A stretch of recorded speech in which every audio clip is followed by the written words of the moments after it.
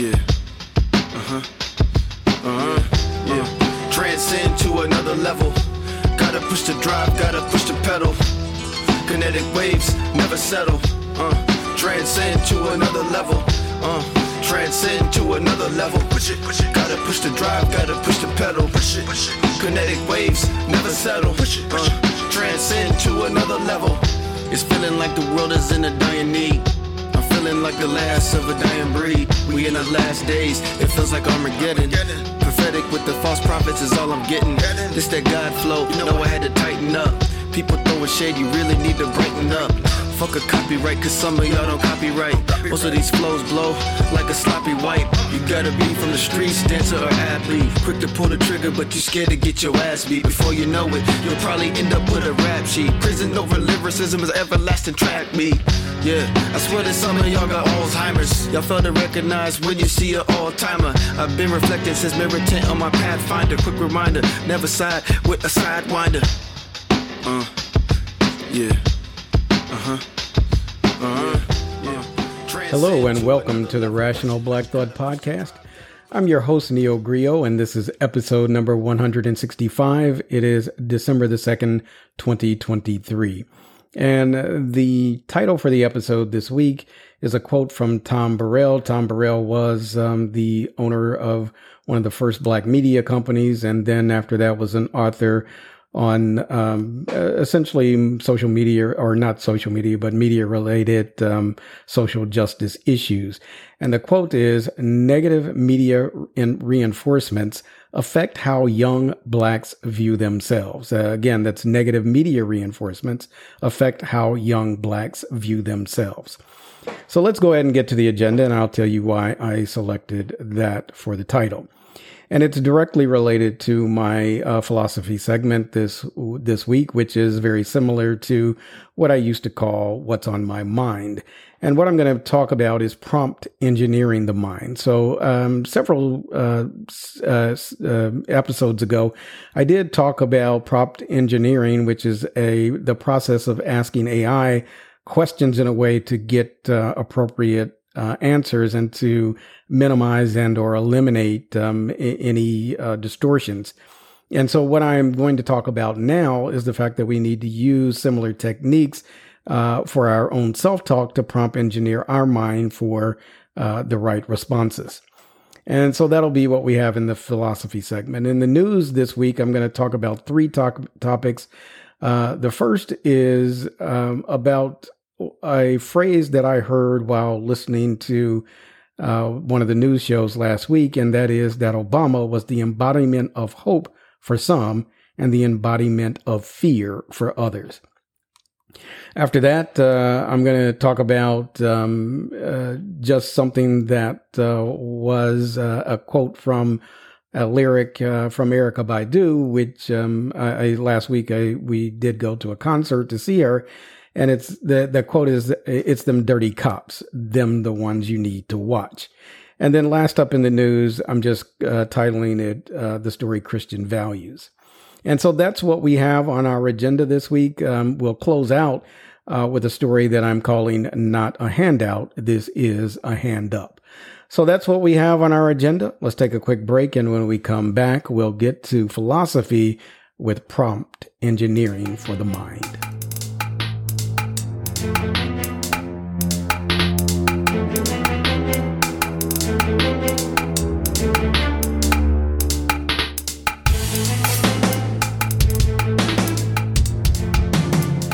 All right, welcome back and welcome to my philosophy.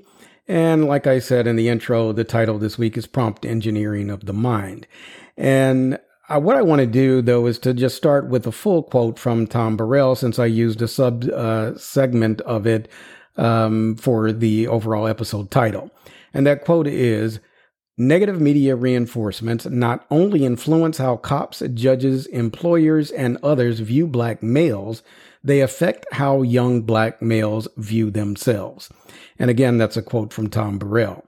Now, this is not just a matter of external negative influences or reinforcements. It's a matter of negative self-talk and an ingestion of faulty ideologies.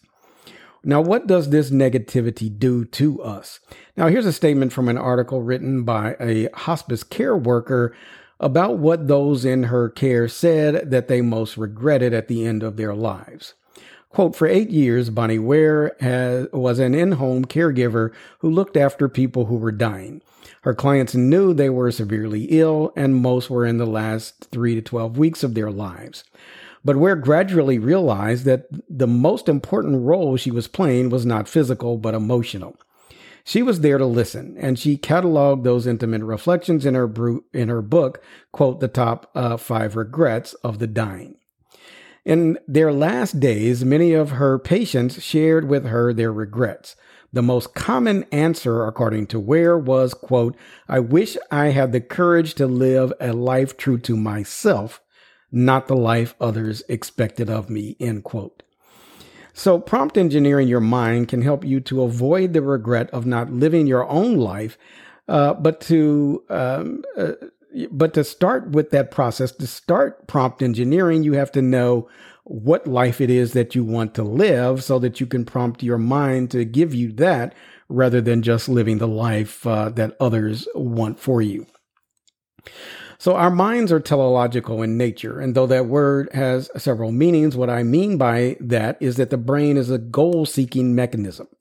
The primary purpose of the brain or the mind, and there is a difference between the two, but I really don't want to get into that in this week's episode. But the primary purpose of the brain or the mind is survival. To survive, the brain has evolved to provide quick answers to questions, and it is optimized. That is, the brain and the mind are optimized for speed over accuracy. Now, that is a concept that was discussed in Daniel Kahneman's book, Thinking Fast and Slow. Fast thinking is synonymous with a snap judgment. It is necessary for survival, but it is often wrong. As an example, it's like when you jump back because you thought you saw a snake, but when you're a safe distance away, you see that it was just a stick. So that didn't really help you, but if it had been a snake, then you would have saved yourself a lot of pain and agony. So because you thought you saw a snake, but when you were a safe distance away, you see that it was just a stick, you see that there was no that fast thinking was actually wrong, but if it had been right, it would have saved you. Slow thinking is related to critical thinking and rational thought. It is hard to do and it is tedious, but it produces the right answer far more often than thinking fast. In our world today, most people default to fast thinking processes, and then they get their news from a 2-minute or less video on TikTok or a tweet on X, or formerly Twitter. And that shit is more often than not wrong, but people today tend to run with it anyway because it provides quick answers and also because it most often confirms something that they already believe. So one of the major reasons that we focus on fast thinking is that we ask ourselves wrong questions. We ask questions that confirm our biases and generate a predetermined response. Now, several episodes ago, I provided a lesson on prompt engineering as it relates to using AI, and AI is prone to producing what are called hallucinations, and that is utterly false information. And that happens based on what you ask the AI. You have to be skilled in asking AI questions in a way that produces unbiased results that are aligned with reality. Our brains are still, at least as of this moment, vastly more powerful than any AI, but it is also prone to hallucinations based on bad prompting and based on fast thinking. So let me give you an example of what I mean.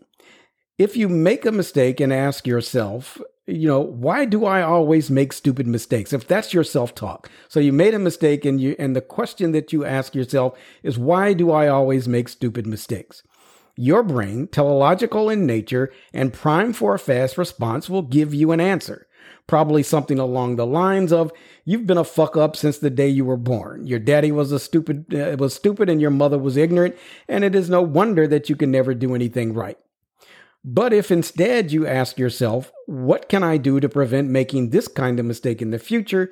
you will get a better and more productive answer to that question than you would for asking why you're so stupid.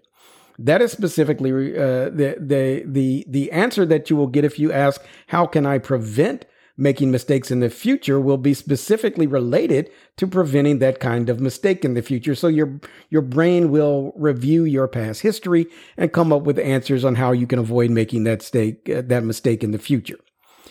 So the person that we talk to most often on a day-to-day basis is ourselves. It is our self-talk that is the way that we prompt our mind or our brain to produce answers. And if we constantly prompt the brain to use fast thinking, we will always be off and running, but in the wrong direction.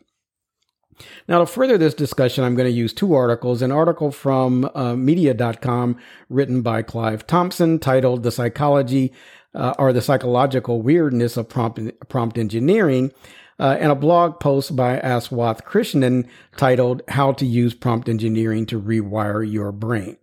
So let's start with Mr. Thompson's article. Quote, prompt engineering is a funny phrase, isn't it? It is the term of art when you feed a textual prompt to an AI like DALL-E or MindJourney, which are AIs that are used to create graphics.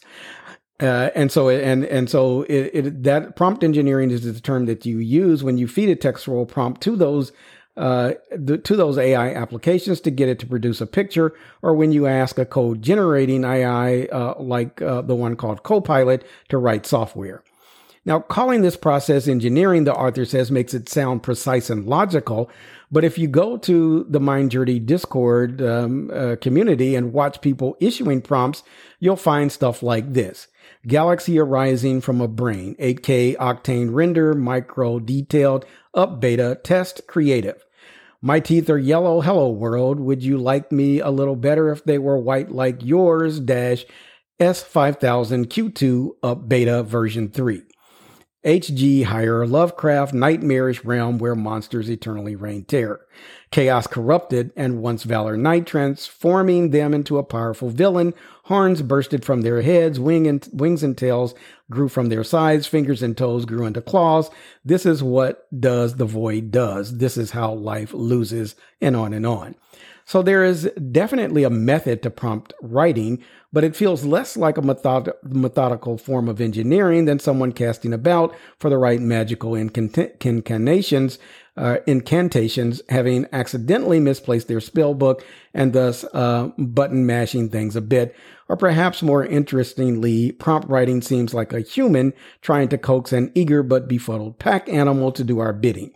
We think it's understanding what we're saying, but we're using a lot of jazz hands and excitable shouting to make sure. So that makes for a very strange moment in the history of AI. For decades, AI labored, not always, but often under the shadow of the Turing test, and I have talked about that in the past. The idea of a Turing test is that a smart AI would be one that behaved and communicated precisely like a clever human. And under the Turing idea, an artificial life form could be considered intelligent if it could, say, capably discuss current events. Most recently, we've extended this clear, precise natural language expectation to everyday devices.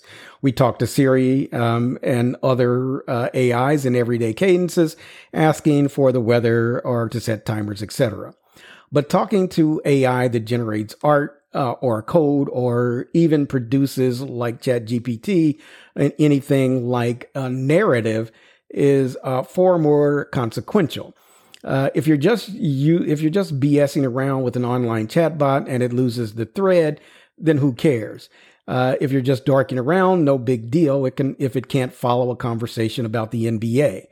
But if we have in mind a specific creation that we're trying to get the AI to produce, if we're trying to get it to write a particular blog post with a specific content and style, then we need to make sure that we can communicate with it. In other words, if you want an AI to produce what you are trying to create, then you have to know how to communicate with it in order to get it to follow your instructions.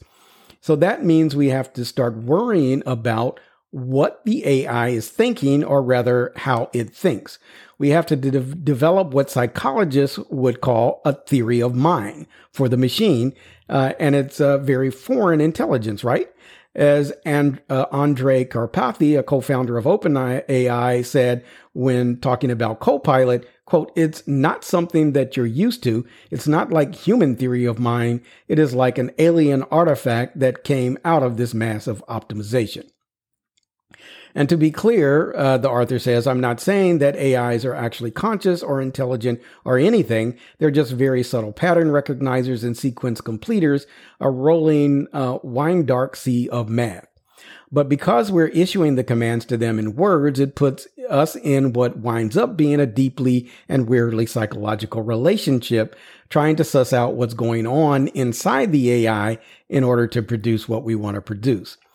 And so though AIs have a different theory of mind than a human, we still need to use prompt engineering to prompt engineer our own minds to get the results we want. So just as with an AI, and more so because our creations are even more consequential than any that we could produce through the current status of AI capabilities, we have to understand how our minds work to be able to communicate with it to produce what is beneficial to us rather than what is neutral or detrimental. So what is a theory of mind? From verywellmind.com, quote, "In psychology, theory of mind is an important social cognitive skill that involves the ability to think about mental states, both your own and those of others. It encompasses the ability to attribute mental states, including emotions, desires, beliefs, and knowledge, and recognize that other people's thoughts and beliefs may differ from yours. Theory of mind considers the factors that have led to those mental states, and it explores some of the factors that might impact a person's theory of mind, including autism, schizophrenia, etc." So, and that's an end quote. So in other words, to properly prompt your mind, you have to understand your own beliefs and emotions, past experiences, etc. And you have to be willing to accept that others may not see things. They may not see the world the same way that you do. That is, you have to recognize you could be wrong. If you have a mind for learning, then you can engineer prompts for your brain so that it produces accurate answers rather than mere confirmations of your own biases. So now let's go to and take a look at Krishnan's blog post. The blog post starts out with the author reminiscing about his past in the 10th grade. He attended a large book fair with his family, and there was a group that was demonstrating memory techniques that had a lot of people around. So Mr. Krishnan volunteered to go on stage to learn the techniques and demonstrate the results. And he was able to memorize a string of 50 random words in just 10 minutes and recount them back in any order that he was asked. So one of the techniques that he learned was self-hypnosis, where he repeated positive affirmations to himself 3 times a day after that book fair. And that led him to scoring second in his school on a standardized test, which was far better than his past results would have predicted that he would be able to score. So fast forward to today. As he started to work with ChatGPT, he saw some similarities to what he had learned in the past. Quote, he said, "However, the mysteries of self-hypnosis really started to unravel in an unexpected place. When I was tinkering with ChatGPT, for those who don't know, it is a type of artificial intelligence, specifically a large language model, or LLM. Think of it as a large, huge virtual brain that can understand and generate human-like text in response to your prompts. I found it really fascinating how just telling an LLM that you are X and you do Y and Z seemed to instantiate a completely new personality that speaks, acts, and behaves in a different way. Every prompt somehow makes the model take a different path and produce a corresponding result. Now, and as an example of that, I have prompted my version of ChatGPT to use rational thought and critical thinking in its responses and to respond as if it was an atheist scholar.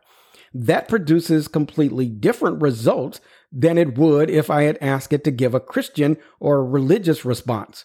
Now, going back to the blog, the author says, Quote, I think it is illustrative to think of our brains as LLMs, or large language models.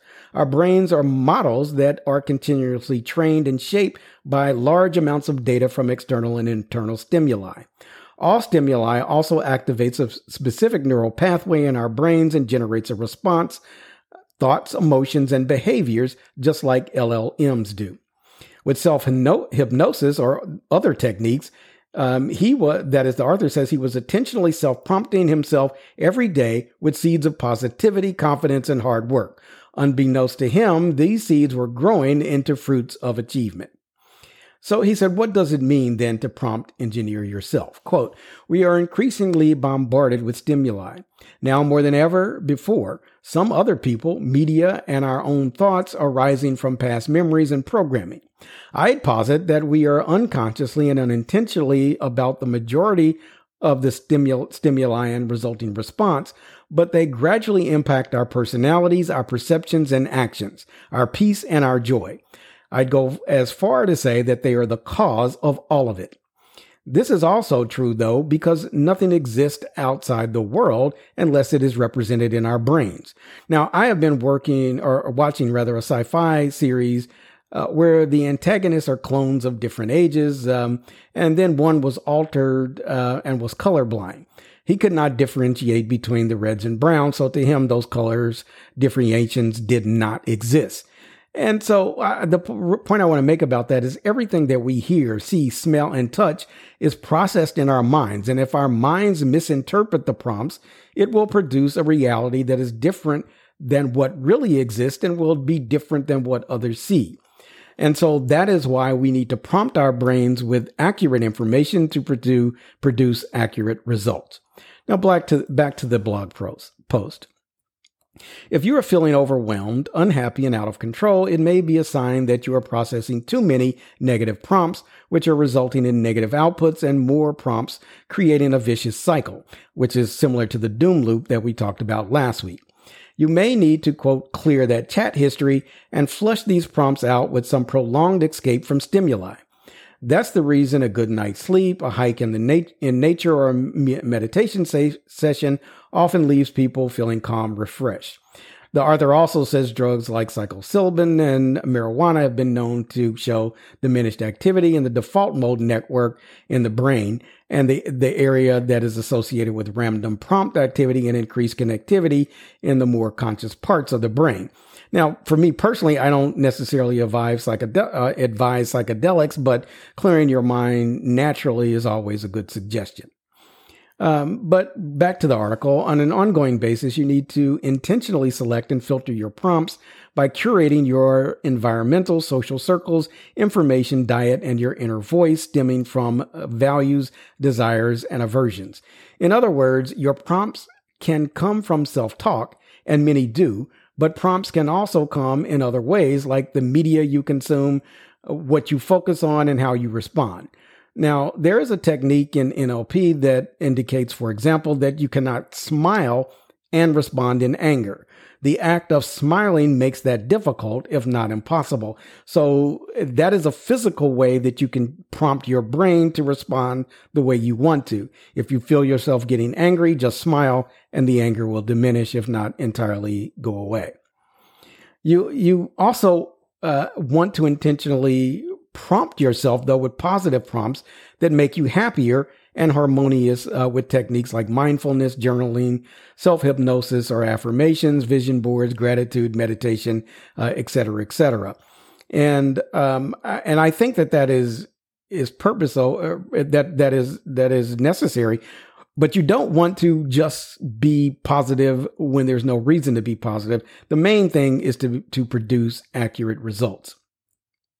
So if you have played around with the magic of ChatGPT, then you know the power of prompts on LLMs and now on your own brain. The art of engineering your life experience lies in your ability to curate and respond to the prompts.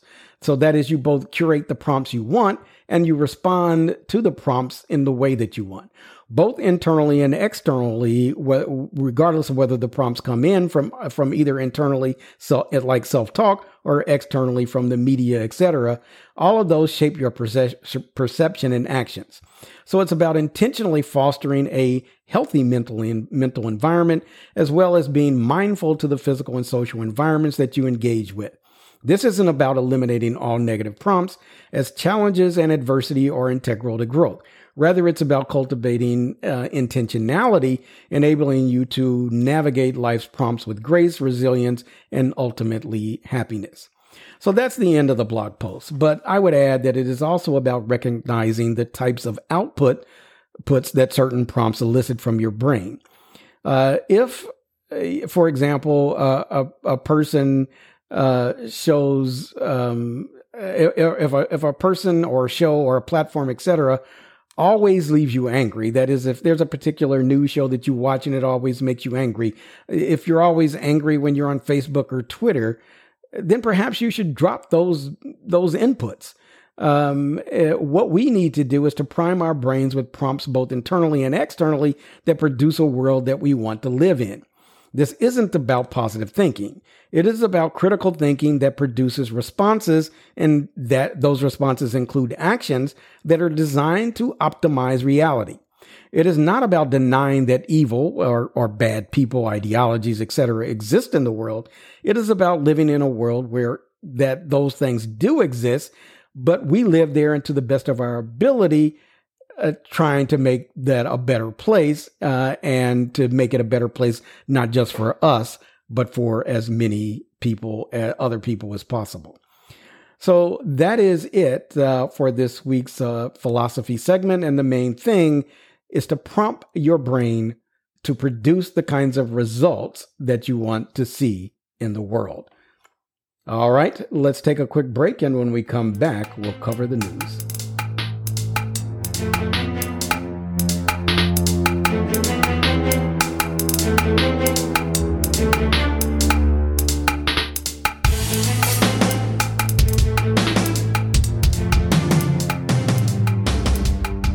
All right, welcome back and welcome to the news. So first up in the news, I want to talk about politics. And on the political, for the political story today, I'm just going to talk about a collection of stories, but overall, I am titling it Obama, the embodiment of hope for some, the embodiment of fear for others. So I was watching a news show last week where one of the guests talked about the current state of politics, and said that the current discord was exacerbated by the election of Barack Obama. He said at the time, Obama represented the embodiment of hope for some and the embodiment for fear for others. In other words, Obama's election to president was a positive shock for some and a negative shock for others. And this, I think, can be seen also in those people, mostly white progressives, which I still find hard to believe even existed, that voted for Obama both in 2008 and 2012, but voted for Trump in 2016. Because those individuals, the only way they could do that is after observing things under Obama for the 8 years of his presidency, they decided that they did not want a multiracial representative democracy. They wanted to reclaim white privilege. Obama went from representing hope to these people to representing their worst fears. And their worst fear was that all men and women were created equal and needed to be treated equally. Almost everything in politics these days can be traced back, in my opinion, to the election of Obama. Now, it is not that the racism didn't start until Barack Obama, because it was before that. But Barack Obama's election is what started the white backlash against progressive momentum. What Trump and his maggot minions are attempting to do is to kill the hope expressed in Obama's presidency and quell the fears of the white populace that does not want to share power or any goddamn thing else that they have. So the topic of the political news segment this week is the current status of the GOP nomination. So the ex-president and the future felon is way ahead in the polls, while his rivals fight one another for the crumbs that fall out of his mouth as he gorges himself on the primary voters. The field has narrowed to primarily DeSantis and Haley, though there are still some others that are in the race running, but their aggregate poll numbers won't even match the lead that Trump has over second place. Now, Miss Haley's allied super PAC has spent $3.5 million on ads and other expenditures attacking Mr. DeSantis in the last 2 months in Iowa and New Hampshire, according to federal records. But not a dollar of her money has been explicitly spent to oppose Trump, despite his dominant overall lead. Now, the DeSantis super PAC has spent 10 times more money criticizing Ms. Haley in ads than any other expenditures than anything against Mr. Trump. The records show. So Mr. Trump's team has basically gleefully greeted the battle between the two second place people running in second place. James Blair, the national field director for Mr. Trump, said that Ms. Haley and Mr. DeSantis are trying to bludgeon themselves for the title of first loser, end quote. Now, Ms. Haley and Mr. DeSantis are trying to lock down second place because they believe that Trump will either be in jail or a convicted felon by the time of the election, and that second place winner will be the nominee. But I seriously doubt that. Even if Trump is convicted, he will appeal, and the appeal process would not be concluded by the end of the election. And I am sure that even if he was convicted, his supporters will still vote for him. There is nothing in the Constitution, as an example, that says that a convicted felon cannot run, and therefore there's also nothing in the Constitution that says a convicted felon cannot win the presidential election. And so I don't see anything that is going to derail Trump's path to the nomination, and therefore no path for the second place finisher in the GOP primary to win.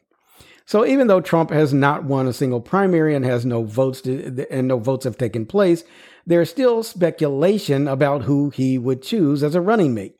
Now, the only consensus of people about that point is that it will not be Mike Pussy Pence. He's not going to be the VP. But the potential candidates are all scary for a continued democracy, and they range from Tim Steppenfetchit Scott to Tucker Fuckboy Carlson. And you can bet that whoever Trump selects, if he wins, it will be someone that promises to shut the fuck up and do whatever they're told. And there will be no one in the second Trump administration, from vice president to anyone in his cabinet or administration, that would dare to tell him no.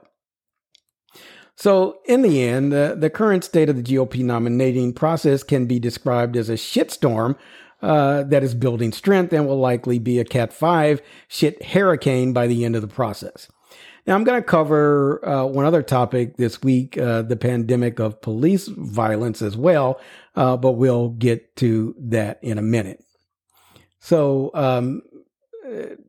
well, first of all, let's go ahead and get to that. So basically, what I wanted to say about the political structure is that Trump is far ahead. The two people that have the second place right now are 30 to 40 points behind Trump in every race where polls have come out. And they are bludgeoning each other in an attempt and hoping that Trump somehow falls off and then they will scoop in. But that's not going to happen. So now on to police violence. So I want to cover that topic as a pandemic that is against Black people, mostly Black men. So my girlfriend and I watched the Netflix series Trial 4, which was about a Black man that was wrongfully convicted and spent 22 years in prison, and many more years under criminal indictment. His first two trials, and his name was Sean Ellis, ended in mistrials, with the majority of the jurors voting to acquit, but the third trial ended in his conviction. His new attorneys after that uncovered a huge deluge of police misconduct that would have impacted the trial where he was convicted. And so they got him a new trial. And in the end, after bringing out even more misconduct by the police, in the end, the prosecution decided to drop all the charges. And Ellis eventually received a $16 million settlement for his trouble, but that, of course, did not and could not make up for everything that he lost over the years. Now, lest you think that because that story happened in the 80s and 90s, and the trial did conclude, I think, in 2018 or 2019 when it was dismissed. If you think that that's just an old story, then here's something that has happened recently. Quote, for nearly 2 decades, a loose band of sheriff deputies roamed impoverished neighborhoods across central Mississippi County, meting out their own version of justice. Narcotics detectives and patrol officers, some who called themselves the Goon Squad, barged into homes in the middle of the night, accusing people inside of dealing drugs. They handcuffed or held them at gunpoint and tortured them into confessing or providing information, according to dozens of people who say they endured or witnessed the assaults. They described the violence that sometimes went on for hours and seemed intended to strike terror into the deputies' targets. In the pursuit of drug arrest, deputies in the Rankin County Sheriff's Department shocked Robert Jones with a taser in 2018 while he lay submerged in a flooded ditch, and rammed a stick down his throat until he vomited up blood. During a raid that same year, deputies choked Mitchell Hobson with a lamp cord and whiteboarded him to simulate drowning, he said, and then beat him until the walls were spattered with his blood. That raid took place at the home of Rick Loveday, a sheriff's deputy in a neighboring county, who said that he was dragged half naked from his bed at gunpoint before deputies jabbed a flashlight threateningly at his buttocks and then pummeled him relentlessly. The string of violence may have continued unchecked if not for one near-fatal raid in this past January. So according to the Justice Department investigation, deputies broke into the home of 2 black men, Michael Jenkins and Eddie Parker, shocked them with tasers and threatened to rape them. Deputy Hunter Edwards shoved the barrel of a gun into Mr. Jenkins' mouth, supposedly not realizing that a bullet was in the chamber, and pulled the trigger. Mr. Jenkins was grievously injured. The incident was thrust into the national spotlight, and in August, 5 deputies and a police officer pleaded guilty to criminal charges. So these cops felt like they could do anything they wanted and whatever they wanted to do, especially the black men. Now, why did they feel that way? Because it was true. They could. If it had not been for the shooting, they would still be terrorizing people today. The police are the worst gang members. They are sanctioned by the state to brutalize people with usually no repercussions at all. In this particular case, because they shot somebody in the face, they did face repercussions and were sentenced for criminal behavior. All right, let's go on to the religious news this week. And what I want to talk about in religious news is Christian values. So Christians are always talking about their values and how they are for God and family and the country, yet everything they support is on the wrong side of an issue. So case in point, social media users shared a video showing Nancy Wilson, the wife of Idaho pastor Doug Wilson, speaking about an incident in which she sought to teach her daughter Rachel a lesson about respecting her parents.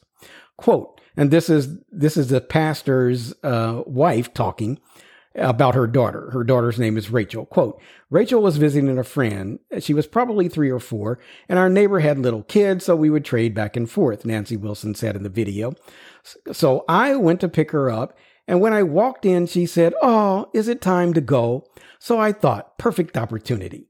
I got her home. I didn't address it right there, but I did give her a spanking, end quote. Wilson went on to explain that she informed her daughter that she should react much happier when she comes to pick her up. Quote, so the next time she went over there, I did the review. Now remember, when I come, you're going to say, "Hi, Mom." You're not going to say, "Oh, I don't want to go," Miss Wilson said. Then when I picked her up, it was just all that. The video went viral, with some users receiving more than 1 million views for their posts. And one of those posts was, "Here's Nancy Wilson, pastor's wife and homemaker, author of, quote, A Practical Guide for Christian Grandmothers, talking about how she spanked her toddler for not being happy to see her," one of the posters said. So this mother is an author of a book on how to be a good grandmother, And she's recounting a story about she hit her 4-year-old daughter because she was having fun at her friend's house and didn't want to leave. She terrorized her daughter and taught her to lie to appease her mother, which is not a value that I would like to see replicated in the world. Now, I conclude the segment this week with a review of the Ten Commandments, which are considered by Christians to be the basis for their morality and therefore the foundation of their values. And I'm using an article from the Freedom from Religious Foundation for this discussion. Quote, critics of the Christian Bible occasionally can score a point or two in discussions with the religious community by noting that the many teachings of both the Old and New Testament that encourage the Bible believer to hate and to kill. Biblical lessons that history proves Christians have taken most seriously. Nevertheless, the Bible defended is apt to offer as indisputable parting shot, quote, but don't forget the 10 Commandments. They are the basic Bible teaching. Study the 10 Commandments, end quote. So the author of this article from the Freedom of Religious Foundation says, do study the commandments. They epitomize the childishness, the vindictiveness, the sexism, and the inflexibility and the inadequacies of the Bible as a book of morals, and therefore as a Bible as a book of values. Actually, only 6 of the 10 Commandments deal with an individual's moral conduct, which comes as a surprise to most Christians. Essentially, the first 4 commandments say, thou shalt have no other gods before me. Thou shalt not make any graven images or bow down to them. And if you do, I'll get you and your kids and their descendants. 3, thou shalt not take the name of the Lord in vain. And 4, keep the Sabbath holy. So the first 4 of the 10 commandments say that you should not worship another God. But if there is only one, then what the fuck sense does it make to say that there's a commandment that you shouldn't work another? How's that going to impact what you do or don't do morally? The second one is that you shouldn't create idols, and if you don't, and that if you do create them, don't bow down to them. And if you do create them and bow down to them, then God will kill you and your children and your children's children, on and on. So how is that a moral representation? What value does punishing the children of wrongdoers imply? And then the third, the third of the first 4 says that you shouldn't call God's name unless you really mean it. And again, what is the value expressed in that? And then lastly, the last of the 4 of the first 4 say that you should consider a day of the week, which is debatable about which day that is. Some say Saturday, some say Sunday, that you should say that it's special and you should keep it different from all the others. And I agree with that because I keep Sunday holy. It's a day to stay home and watch fucking football. And so that's a good value to me, I guess. So the exact terminology of the 10 Commandments is found in chapter 5 of Deuteronomy. 2 other versions of the 10 Commandments do exist, and they can be found in the Old Testament. One version in Exodus 20 differs slightly from the Deuteronomy version, while a third in Exodus 34 is wildly different, containing commandments about sacrifices and offerings and ending with the teaching, thou shalt not see the kid in its mother's milk. And so the Deuteronomy, the chapter 5 of Deuteronomy is where most of the 10 Commandments that are referenced come from. So in essence, the first 4 commandments all scream that the Lord thy God has an uneasy vanity, and like most dictators, must resort to threats rather than intellectual persuasion to promote a point of view. If there were an omnipotent God, you can imagine him or her being concerned if some poor little insignificant creature putted around and made a graven image. Do you think that any God possessing the modicum of goodwill that you could expect to find any neighbor that would want to punish children even into the 3rd and 4th generation because their fathers could not believe in them? How could anyone not perceive the pettiness, bluster, bombast, and psychotic insecurity behind the first 4 commandments? And we're supposed to respect this. So the next of the commandments is first, honor thy father and mother, which is a 5th commandment. And this is related to the story that I went through about this woman spanking her child for not being happy to see her. And this is, of course, is an extension of the authoritarian rationale behind the first four. Honor cannot be bestowed automatically by an honest intellectual. Intellectually honest people can honor only those who, in their opinion, warrant their honor. The little girl, Rachel, did not honor her mother. She wasn't happy to see her mother. She was responding out of terror because her mother spanked her and told her the next time she came in to see her, she better say she was happy. So the biologic fact of fatherhood and motherhood does not in and of itself warrant honor. Until very recently, parenthood was not a matter of choice, and it's still a mandatory, not optional happening for the many of the world's people. Why should any child be commanded to honor without further basis parents who become parents by accident, who didn't even plan to have a child, as an example? All of us know children who have been abused, beaten, or neglected by their parents. What is the basis for honoring there? How does the daughter honor a father who sexually molests her? Honor only those who merit your honor would be a more appropriate teaching. And if that includes your parents, great. Honor your children would have been a compassionate commandment. So commandments 6 through 9 are those that say, thou shalt not kill, thou shalt commit adultery, or steal, or bear false witness. Obviously, they have merit, but even they need an extensive revision. To kill in self-defense is regrettable, but it is certainly morally defensible.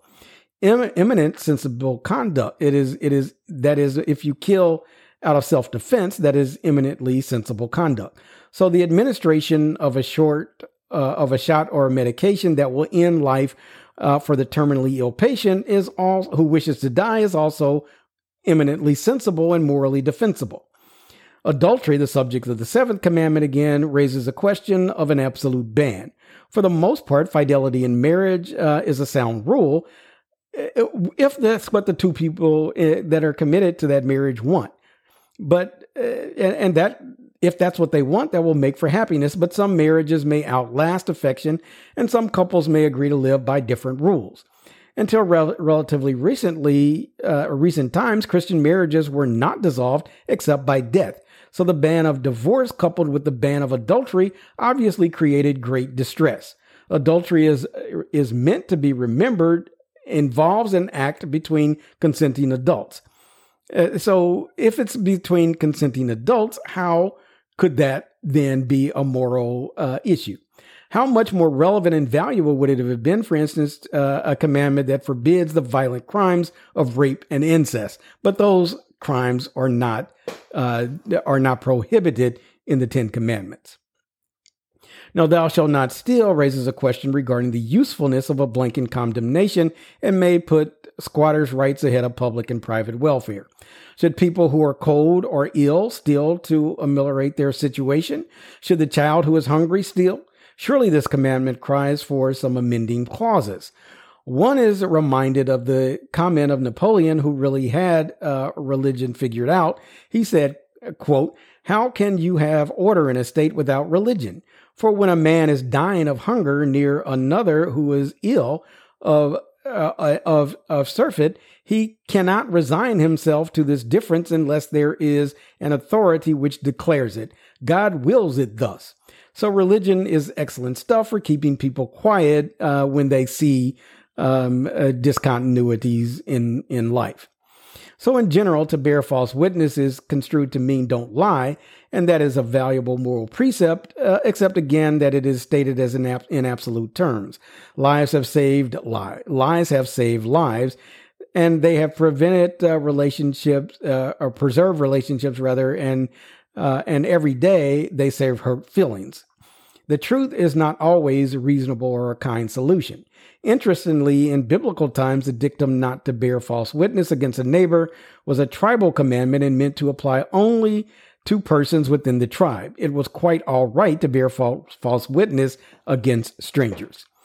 And then finally, the 10th commandment, which relies on the feminist blood, says, "Neither shalt thou desire thy neighbor's wife, neither shalt thou covet thy neighbor's house, his field, his manservant, or his maidservant, his ox or his ass, or anything that is thy neighbor's. In addition to rating a wife with an ox and an ass, the Bible loftily overlooks the woman who might desire her neighbor's husband. Covetousness somehow does not seem like such a crime. If you can have a comfortable house or a productive farm, what is the great harm in wishing that if you can have that, what is the great harm in wishing that you did? Covetousness may not be productive and it might be petty, but to make it a big bad deal out of this is ridiculous. Bible apologists sometimes will excuse the triviality of the 10th commandment on the basis that to covet is a more a superstitious age meant to cast an evil eye, which of course is fucking stupid. Someone who coveted thy neighbor's house was purportedly casting an evil eye on that property with a view toward its destruction. Whether ones accept the apologist's definition of covet or the more popular meaning, the 10th commandment lacks real importance. So, in ending, there is no such thing as Christian values or values based on any religion at all, for that matter. Values are individual, as is morality, except for some community-affirming values like banning murder and theft. Most everything else is just a decision between consenting adults. Whenever Christians talk about their values or their morals, they are most likely trying to make you live by their rules, whether they work for you or they don't. Their rules generally hurt others. Homophobia is a Christian value. Misogyny is a Christian value. Racism is a Christian value. Hate, violence, and tolerance are all Christian values. I, of course, would rather be a pagan than to spread deceit and terror masquerading as a value. All right, that is it for the religious news this week and for our overall episode. So we'll take a quick break, and when we come back, we'll close out things for this week.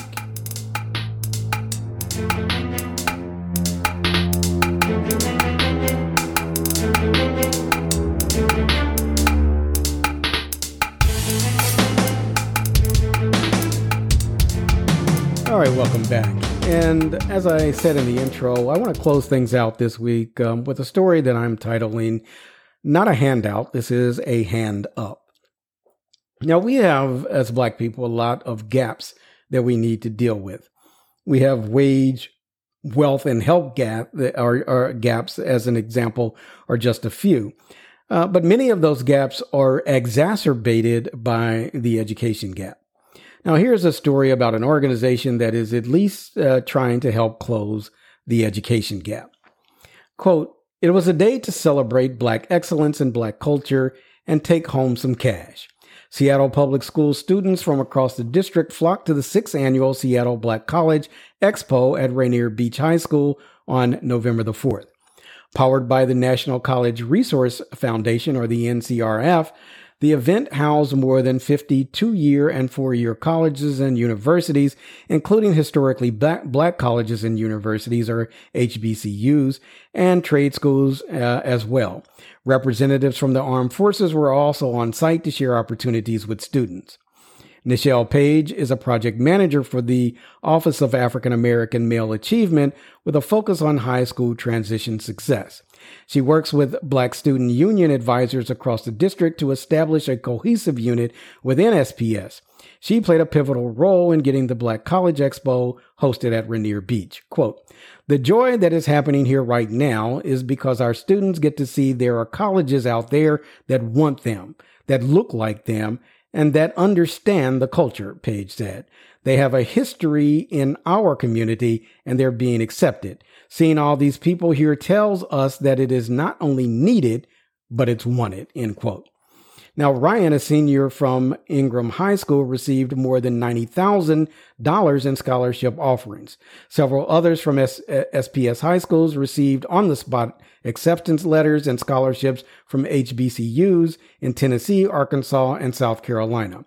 5 SPS students were awarded $1,000 scholarships, and NCRF has awarded over $1.5 billion in scholarships since its existence, and has helped more than 1,500 athletes as well get athletic scholarships and place thousands of students in internships and careers.